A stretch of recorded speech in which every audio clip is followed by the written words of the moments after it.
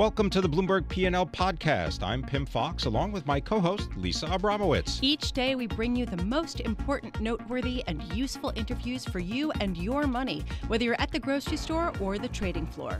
Find the Bloomberg P&L podcast on Apple Podcasts, SoundCloud, and Bloomberg.com.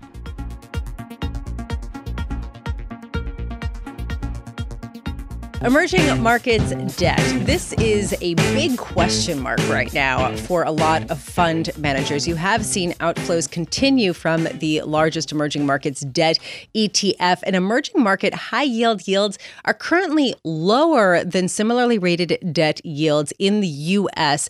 This has only occurred twice. In both instances, it has reversed in less than 1 month. Here to talk about that with us, Damian Sassower, our own of Bloomberg Intelligence, who focuses on everything having to do with emerging markets. Thank you so much for being with us. So tell us, what is going on and why has there been this resilience in emerging markets that you haven't seen as much in other U.S. asset classes? Well, first of all, happy year of the dog, Lisa, Pim. Thank you. I was waiting for you to. Yeah, of course. China is emerging market. So anyway, so let's talk about emerging market high yield relative to U.S. high yield. So yes, only twice before since 2012 have emerging market high yield to worst, drop below or dip below U.S. high yield. And the reason for that, quite frankly, is because U.S. high yield month to date has sold off at a quicker pace. And the reason for that is the prevalence of call features in U.S. junk debt, right? So what that does is it adds extension risk. So when yields are rising, you see an exaggerated effect on U.S. high yield relative to EM high yield. And that's actually what we're seeing right now. But let's talk about the actual market dynamic, because you pointed out something that was fascinating, I thought, which is the bid-ask spread, basically the differential of what people want, the price that people want to sell the bond for versus what people are offering to buy. Sure. It's widening out, a sign of illiquidity in the emerging market complex. Can you talk about that? And what does this signify to you? Well, it's happening in U.S. high yield as well. But yes, in EM high yield, what it signifies for me, and you really have to kind of drill down and see exactly which junk bonds in emerging markets are effectively where the bid-offer spreads are widening. And it's these single B, Zambia or Angola, these kind of small in terms of market value, small in terms of the size of their country and their economies. There's just no demand there. The bids aren't there when liquidity, kind of dries up like we saw last Friday. And so when that happens, it gives a lot of investors cause for concern. And what they are then forced to do, especially the big fund managers, is they have to sell their higher quality investment grade debt in order to meet redemptions, which, as we all know, are coming through this month. I mean, we've seen that not just in the world's largest emerging market bond ETF, but in all emerging market debt ETFs, hard currency that is, we've seen a lot of redemptions month to date, and we're only halfway through. And the active funds, they have to meet redemptions at the end of this month. And if they're seeing the same trend we're seeing in ETFs, it could get a little uglier.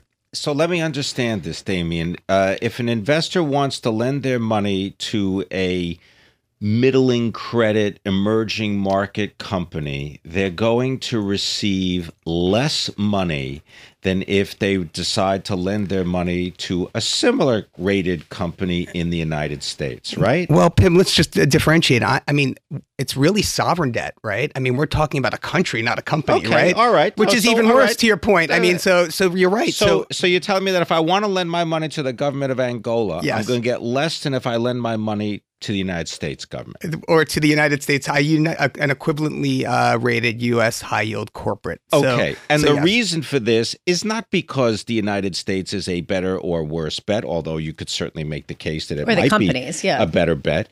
It's because no one wants to buy your Angolan sovereign debt. So you stick it in the drawer and you look for something that someone will buy.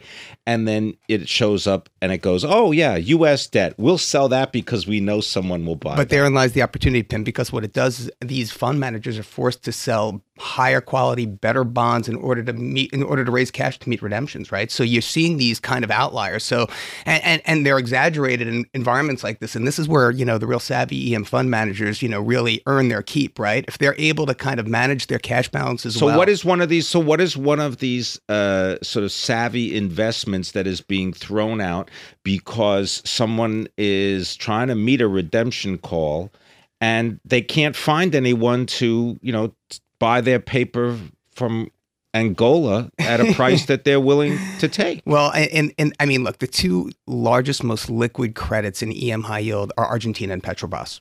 Right? I mean, they are huge issuers of high yield emerging market debt. And invariably, if you need to sell EM high yield debt to meet redemptions, I would imagine those are a source of liquidity for fund managers. So learn Portuguese, learn Spanish, and line up for some Petrobras and some Argentine bonds. Pretty much, yeah. So here's my question right now. How much of this is a currency bet? Because you did see a bit more dollar strength. I mean, obviously now, I don't want to say that a bit more because now we're back at 4-year lows with the dollar. But, there was a little bit more strength, which would make these investments less valuable for people who hadn't hedged, right? Because the EM currencies were losing value against the dollar. So can you talk to us about how much that plays into this, or is this something totally different? Lisa, it's all about the dollar and EM local currency, especially today. And I mean, this has been a big story all day long with the dollar declining to 3-year lows. But I mean, it has fully decoupled from safe haven assets such as the Swiss franc, the yen, and gold. And that's good for emerging markets for now, right? Because it's basically EM and commodities are continuing to perform well, but. It is the second most crowded short in global financial markets today, if you listen to Bank of America.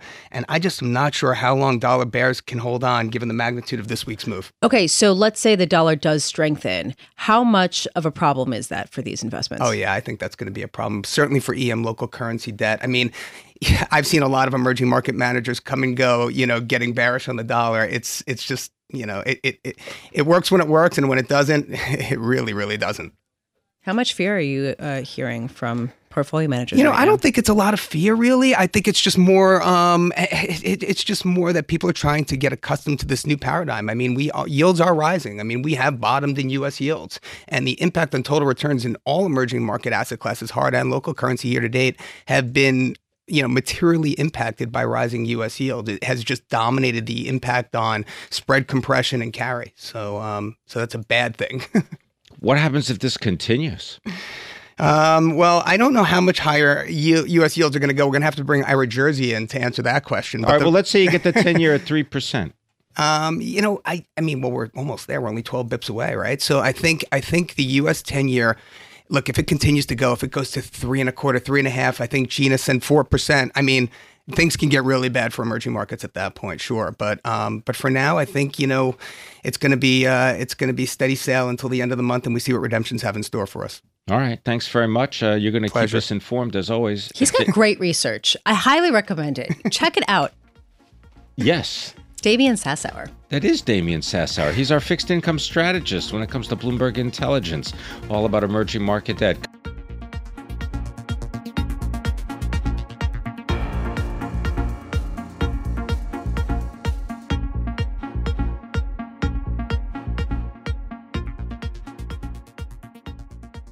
Approximately 140,000 people are diagnosed with colon cancer in the United States, and over 50,000 people die from it annually. Here to help us understand this disease and ways to combat it is Cameron Reynolds. He is the president and the chief executive of Volition RX, and he joins us from London. Cameron, thank you very much for being with us. Tell us about your company and about how you became involved with Volition RX.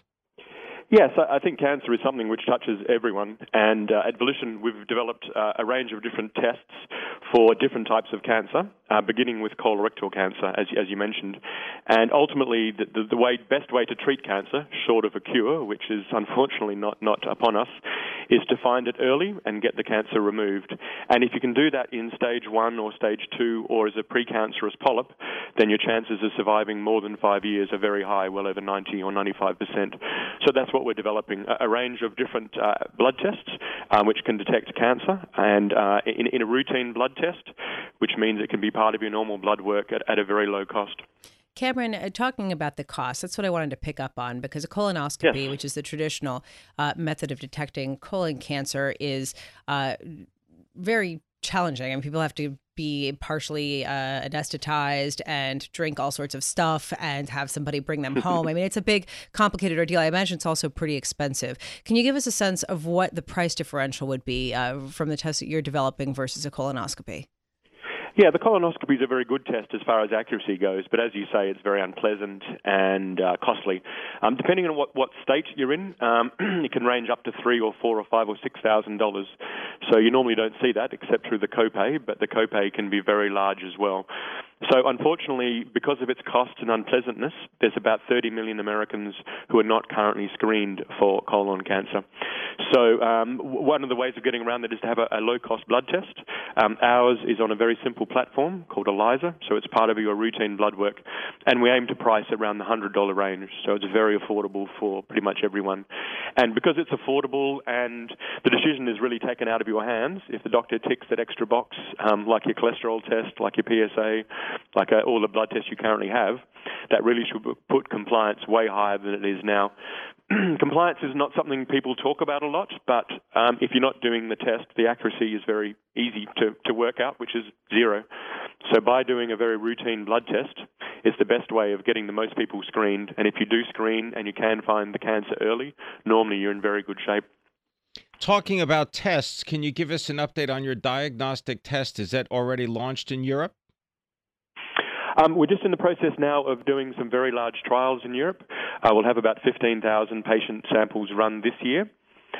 We've made public, we're about to announce this month the first readout on the first of those trials, which is 680 patients, which we haven't got the data from, but we're very hopeful to announce it soon, and we're very hopeful that it will show something very unique, which is ability to detect early-stage cancer and pre-cancer.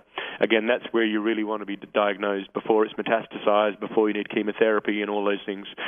So we'll have a readout out on that very soon, and then we have the two big trials in Europe underway this year, which will have readouts on both of them this year as well.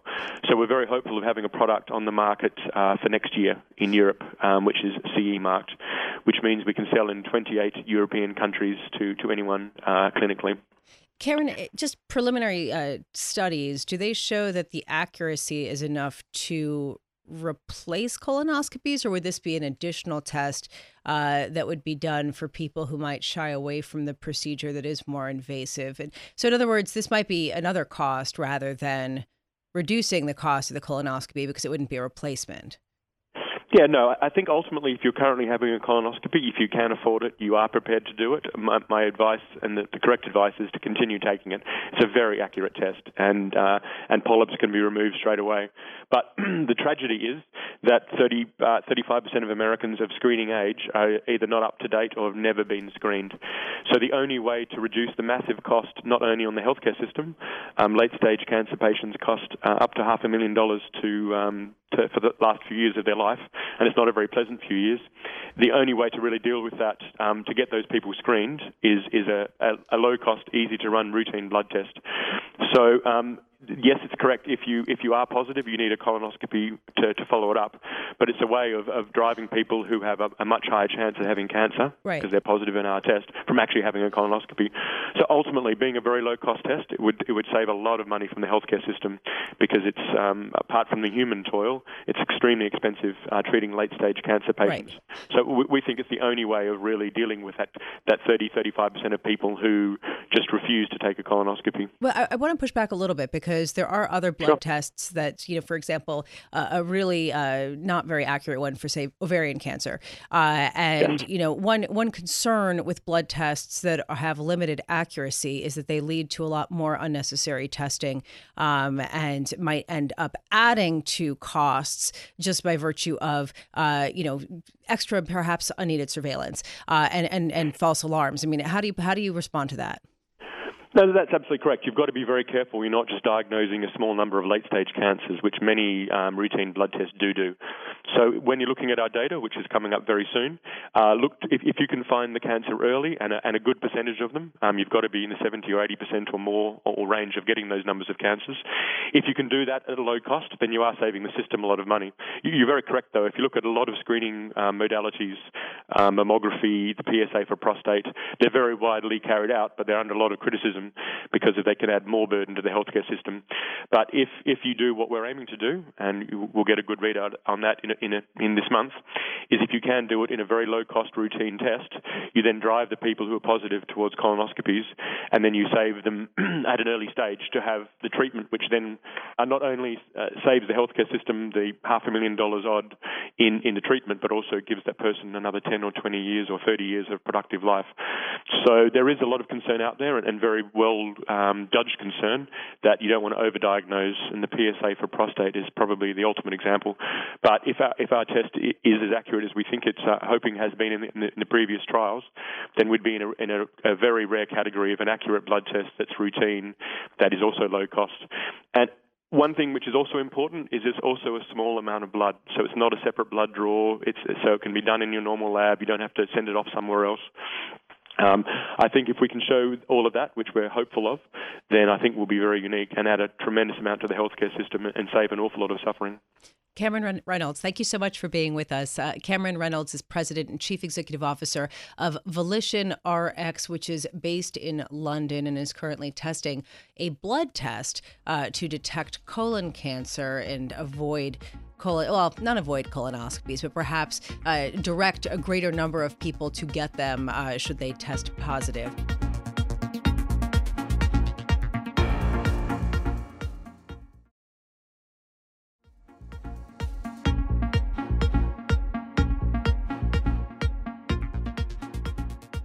I want to turn our attention to infrastructure. The president did release a plan for how to unleash $1.5 trillion of investments in the U.S. infrastructure. Here to talk about that with us is Christina Swallow, president of the American Society of Civil Engineers, coming to us from Washington, D.C.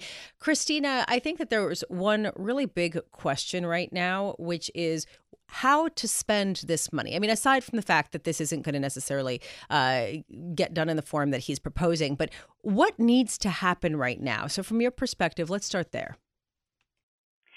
So from our perspective, we look at all categories, 16 categories of infrastructure, and we recognize that there's a $2 trillion investment gap.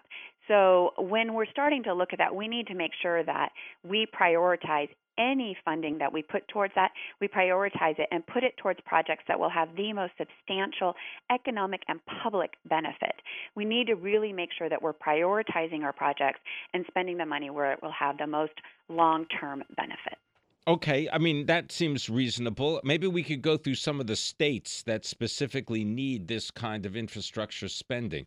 If we can, let's start with Massachusetts. Massachusetts, by many measures, has an issue with its water system. There are estimates that it needs about a $7.5 billion flow of money in order to fix the water infrastructure. Is that something that you see as being, in as you just described, like the biggest bang for the buck?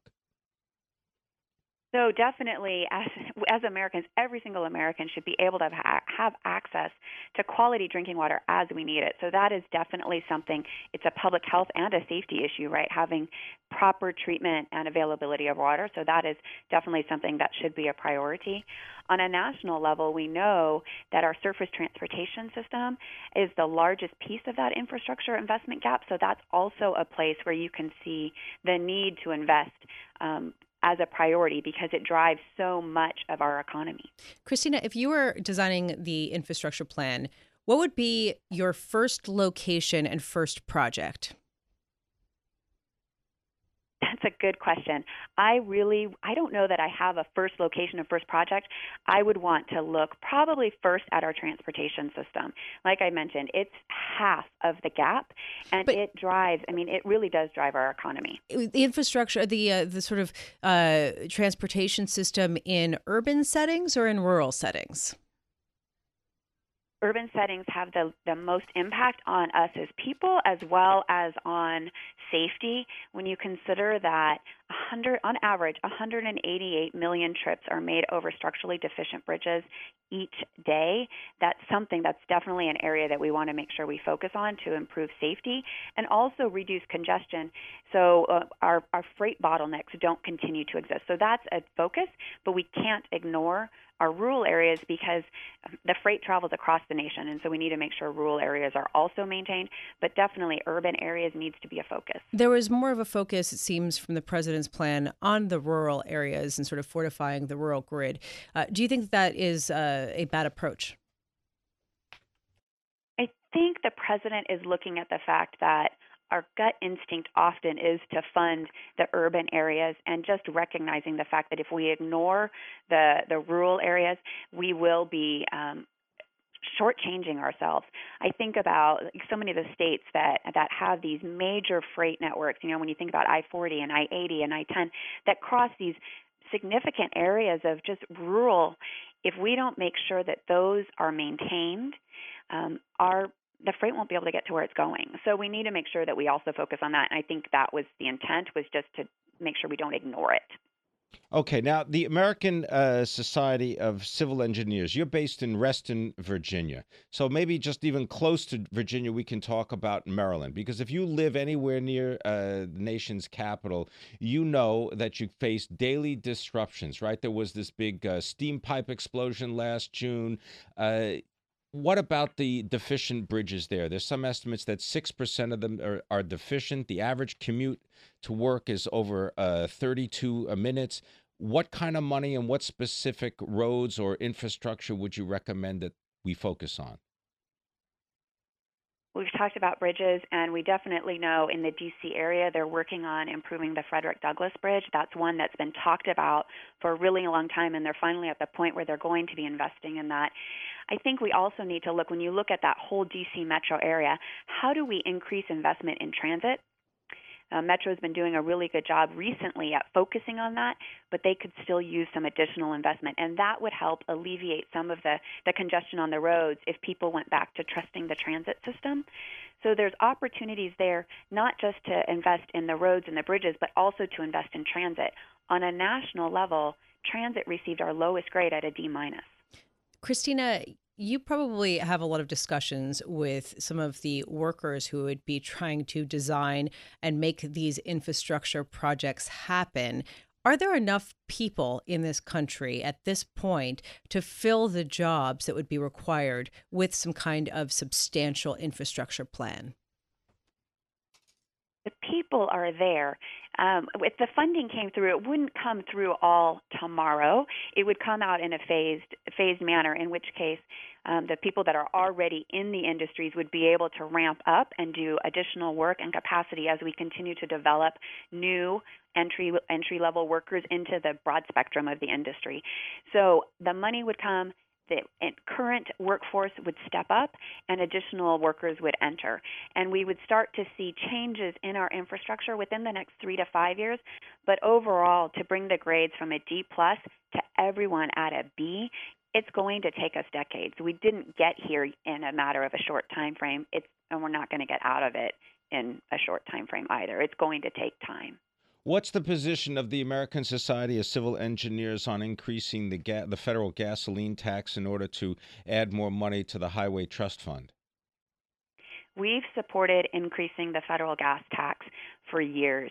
It hasn't been increased since 1993, and its buying power is significantly decreased as a result.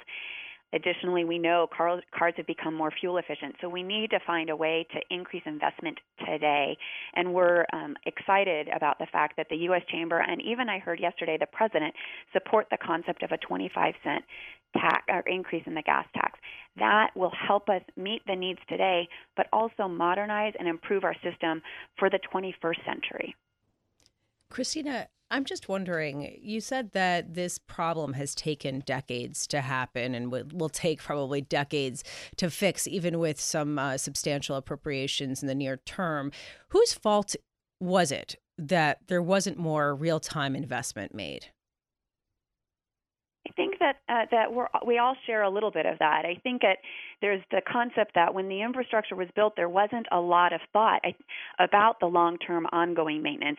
We built it, and it was a great success. You think about the major construction of the early 20th century and how successful those were, but nobody was really thinking about the long-term maintenance of those projects, or even that a project that was built in the early 1900s would be expected to be still functioning today, a century later. I visited a lock system in Seattle that celebrated its centennial last summer. So there's a lot of pieces of this. We weren't thinking about the long-term maintenance. We weren't expecting the projects to have to last as long as they were. And so we've underinvested for a full generation. And now it's time that we all, at all levels of government and private, step up and start increasing that investment and modernize our system.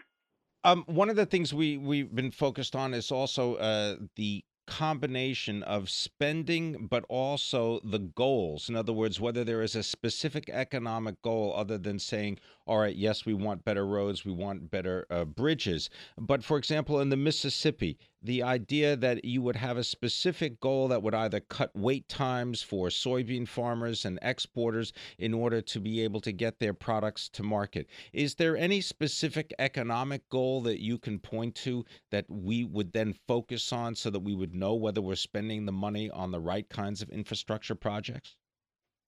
So each project is going to have its own goals. But on a national level, we know that if we don't invest the additional $2 trillion needed between now and 2025, our economy will suffer a $3.9 trillion loss in our GDP. So there is definitely an economic impact to this. It's not just a public health and safety issue, which we talk about a lot in terms of the water systems and the bridges, but it also impacts our economy, and we need to invest. I mean, it's not just the GDP that'll be impacted. $7 trillion in lost business sales, 2.5 million jobs lost in 2025 alone. There are economic impacts to underinvesting in our infrastructure. I want to thank you very much for joining us. Christina Swallow, president of the American Society of Civil Engineers. They are based in Reston, Virginia.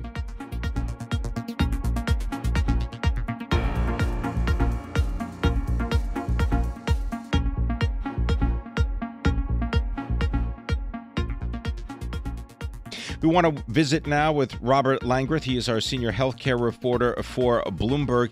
And Robert, just to set out a little bit about Amazon and the healthcare industry, Amazon does about $177 billion worth of business a year. And on its most recent conference call, the earnings call, one of the executives spoke about the Amazon business offering. This was in October.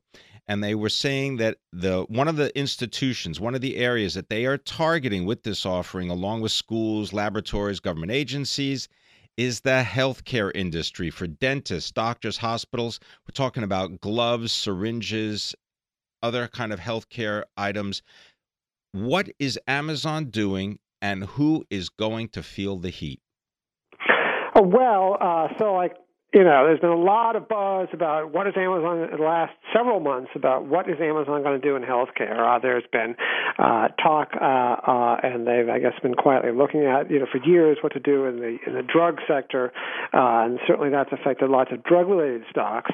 But what they appear to already be doing, and they have been kind of working on for a couple of years, is in their Amazon business, they want to expand in B2B, and this is a way, and of course there's a huge market for healthcare supplies. So they are kind of starting in healthcare in a small way on kind of basic supplies, and what our sources have said is one way to start to penetrate the supply market is for medical goods, is before you get to the high-tech, highly regulated stuff like medical devices and drugs, which are complicated, sometimes with special delivery requirements, lots of regulations. You can start with the simple stuff, gloves, bandages, sutures, stuff that, and you can start with doctors' offices, and that is a market that is, from the sources we talked to, say, are underserved compared to, the more acute hospital market, and hospitals have been buying up lots of doctors' offices, so now they have lots of far-flung offices, and the distribution isn't as efficient because, their distribution systems are built for the central hospital. So Amazon is trying to, get into this sector in a big way, establish a foothold, in the big medical supplies market, and it's been talking to hospitals and with the focus on outpatient clinics, and that could potentially threaten, medical supply companies. There's a company, Henry Schein, that has calls on doctors' offices, veterinarians, dentists. There's another company, Owens & Minor, and they acknowledged in a conference call yesterday that, hey, Amazon's talking to our customers. And so far, Amazon is more in the doctor's office, but they're talking to our big hospital customers. So this is a way for Amazon to start to get into the medical supply market. And if this works, I would imagine they would ramp up to more expensive, higher tech stuff eventually. Robert, is this stuff mostly the sort of gloves and the sutures and the Band-Aids? I mean, are these things low profit margin types of goods? In other words, is this an experiment for them? Or is this lucrative in its own right? Well, I mean, if you just look at, Henry Schein itself, that's one company that supplies this stuff. They alone have, a few $1 billion in sales in, medical supply and several more $1 billion in dental supply. So, they're I think around, somewhere around $10 billion in revenue company.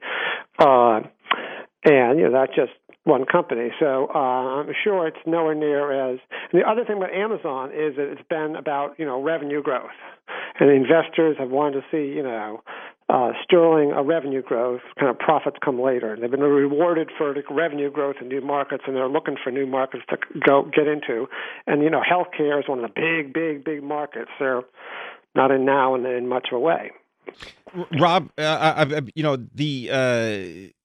the issue of Amazon taking over other businesses is not brand new. Where have all these, Robert, where have all these businesses been? Are they waiting for Amazon to come in and give them competition? Because doesn't this apply to just about any kind of product and service that's delivered to your door? Yeah, potentially does. But and the one reason that doctors' offices, dental clinics, outpatient surgery clinics, these types of clinics and smaller operations work because they also have to order office supplies and basic stuff too, and so they can. It works very well because some of them may already be ordering office supplies from Amazon Business, and if you throw in bandages and sutures and other basic medical supplies that don't have to be refrigerated, aren't being implanted in the patients, there's not complicated regulation there. They can combine the order. It fits very well. And this stuff, it's business's basic stuff can be stored in the warehouse without refrigeration. It's not the high-tech stuff yet, and they can build up to the higher-tech stuff. So it's a good starting point for Amazon. The one thing, and they've been, talking to some major hospital systems, over about what they can do in health over the past several months to a year. Yeah. We talked to one that's been talking to Amazon for a year, another one that's been talking to Amazon for 3 to 6 months, and Amazon would be a big change from the way things are done because they would have ordered at hospitals and health systems because a lot of the supplies are on a contract basis now. It's kind of a fixed price that may last for 6 months a year. And you'll have to see whether Amazon can really build up that relationship with hospitals. Thank you so much. Unfortunately, we have to leave it there. Robert Langworth, healthcare reporter, senior healthcare reporter for Bloomberg News. Thanks for listening to the Bloomberg P&L podcast. You can subscribe and listen to interviews at Apple Podcasts, SoundCloud, or whatever podcast platform you prefer. I'm Pim Fox. I'm on Twitter at Pim Fox. I'm on Twitter at Lisa Abramowitz1. Before the podcast, you can always catch us worldwide on Bloomberg Radio.